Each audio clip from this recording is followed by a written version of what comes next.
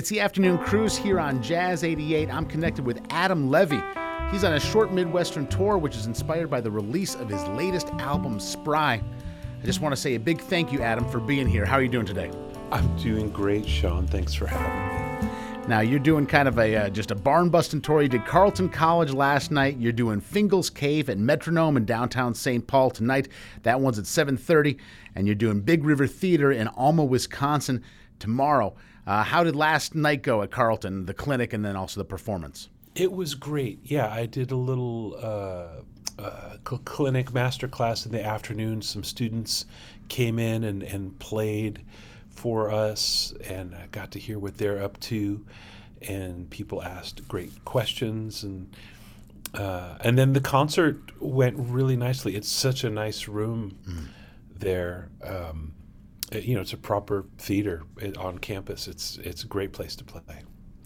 Now, Adam, for folks who aren't aware, you've had quite the career playing with folks like Tracy Chapman, Norah Jones, Meshell Ndegeocello, Anaïs Mitchell, and more, and you've made some solo releases as a leader.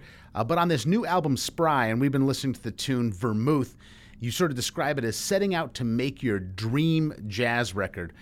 Now, I can imagine some answers to this question. My question is, why not make your very first record your dream jazz record? Why is now the time where you're like, okay, let's do it exactly the way I want to for a jazz record? Oh, that's a really good question. Well, some of it has to do with,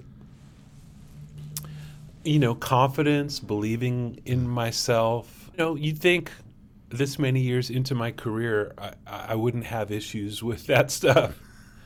But it takes time. It takes time to figure out who you are and what you want to say, and then what's the best way to capture it, and who the people are that you'd want to do it with. So not to say that my earlier records weren't also dreams come true. Yeah. But I've made a couple of organ trio records with Larry Goldings. Those were felt like dreams come true. But for this one, I really just wanted to think like, okay, if I could put together a trio and play with anybody, who would it be? And the band that kept coming to mind for me was this band with Joey Barron on drums and Larry Grenadier on bass. Well, you know what? I think it is a dream come true. And one thing I hear in the record is a little bit of self-confidence that I think you only get from decades of doing it. You got to have some self-confidence to be like, I'm about to call Larry Grenadier and say, hey, play my stuff. And you're certainly in the company of great players like that. But the whole record sounds patient, secure, and confident in a way that, I think a lot of younger players struggle with. But you three sound great together. And I thought it was beautiful to hear that Joey Barron, who's played so many different corners of the jazz world so beautifully with his drum kit, was really eager to play your style of blues writing. And I dig the tunes that are more bluesy, but what do you think he hears in your blues writing that made him really want to make that part of the offering? When I had first started writing the music, I reached out to Joey, and he was asking me, what are you working on? How are the tunes coming? What's it like? And he said, I really hope that you bring some of that blues flavor. And it caught me a little bit by surprise. For people that don't know, I was a member of Joey's band in the late 90s, early 2000s. He had a band called Killer Joey with two guitar players, myself and Steve Cardenas. And unbeknownst to me at the time, Joey, I guess, thought of me more as the blues guy in the band, and that was one of the reasons that he cast me in that band, was to bring some blues flavor. I don't know. I don't consider myself. I don't wear a blues hat all the time, but at the end of the day, when I'm playing jazz or folk or anything, that feels like when I'm playing the electric guitar, trying to make it sing and trying to make the guitar say something, not just about the guitar, but about life and stories and heart, like that. All of that stuff relates to the blues. The blues is, it's not a scale or a chord. It's stories and it's heart and heartbreak, and I try to bring all of that out of the guitar, and it's already there, and just connecting with it. Yeah.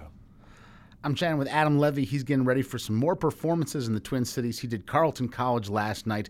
This evening he's playing at metroNOME in downtown St. Paul and Fingal's Cave. And then he's heading out to Alma, Wisconsin to play the Big River Theater tomorrow. J.T. Bates and Eric Fratsky holding down the rhythm section for him.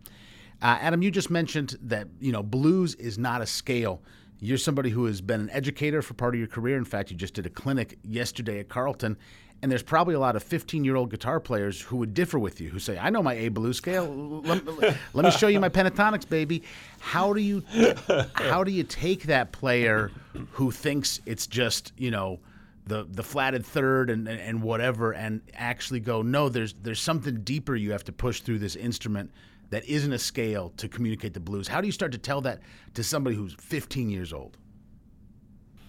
Man, Sean, coming in with the hard-hitting questions. I love it.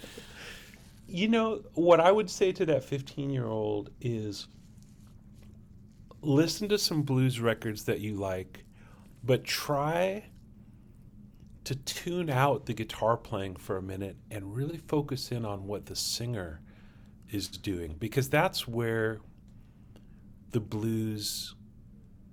that's really where the core of the blues is. It used to be, if you go far enough back, there wasn't always this job of being a lead guitarist, where somebody would sing and play rhythm guitar, and then you would play your pentatonic scales or whatever. Like, that used to all be one person that would sing and take guitar breaks.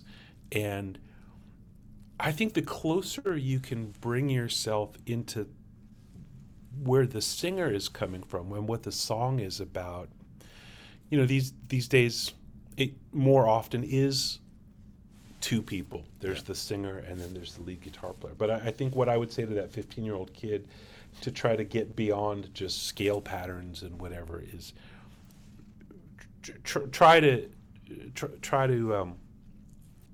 integrate so that you're part of the story and part of the song, and not just an accessory to the crime or whatever, Well, Adam, I've been giving you the hard questions, but now I'm going to butter you up. You are the man playing in between Tracy Chapman's beautiful lyrics on Give Me One Reason, right?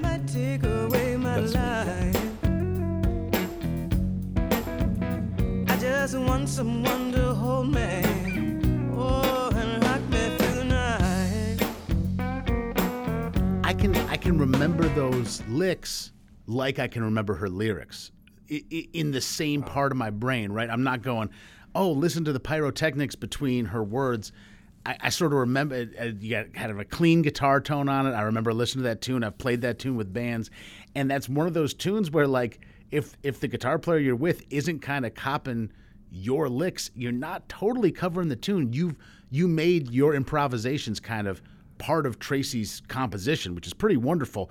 I don't got a question, dude, but I just want to let you know what you're trying to inspire 15-year-olds to do. I think you did successfully on that tune. Oh, wow. Well, I mean, thank you. I don't know what else I can say. Thank you. I'm chatting with Adam Levy. The man's in town. You were in New York. You now in California. Do I got that right for your usual resting place?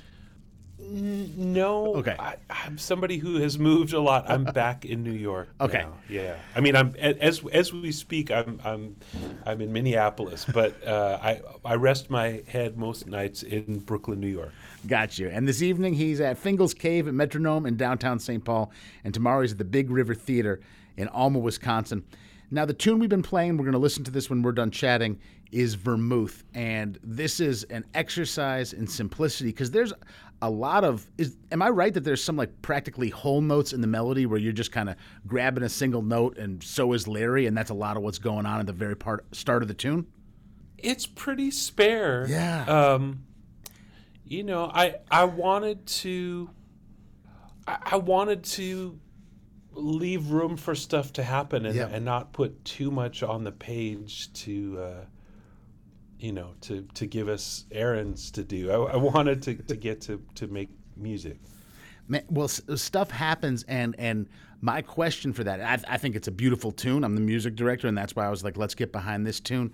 And what I'm curious about is, how do you know when to lift up your pen? When you're getting these things prepared, and in this situation, okay, Larry Grenadier's going to be looking at this chart, Joey Barron's going to be looking at this chart. How do you know when it's done, when it's time to stop decorating and to start interpreting? By listening, as I was writing all of this music, I tried to write it all in a pretty quick burst, almost writing a new tune every day for a few weeks. And every time I thought, okay, I think this might be something, I would record myself just, on my phone, not any fancy equipment. And I'd let it sit, and I'd come back to it the next day and see if I thought it needed more or less, or maybe just a little bit of nip and tuck. And I think that's the only, I don't have some like special intuition beyond just ears and time. So if time allows, I always like to sleep on something and then come back to it and try to hear it the way that somebody who wasn't the composer might hear it, and then just adjust as needed. Well, mission accomplished all across the record, Spry, and definitely loving the tune Vermouth. Adam Levy, you can catch him this evening at Fingal's Cave at metroNOME in downtown St. Paul. And tomorrow he's at the Big River Theater in Alma, Wisconsin, and he's got Eric Fratsky on bass, JT Bates on the drums. Adam, I appreciate you taking time out of your day in Minneapolis to chat with Jazz 88, and good luck at the shows this weekend. We really appreciate your music. Thank you, Sean. Thank you so much.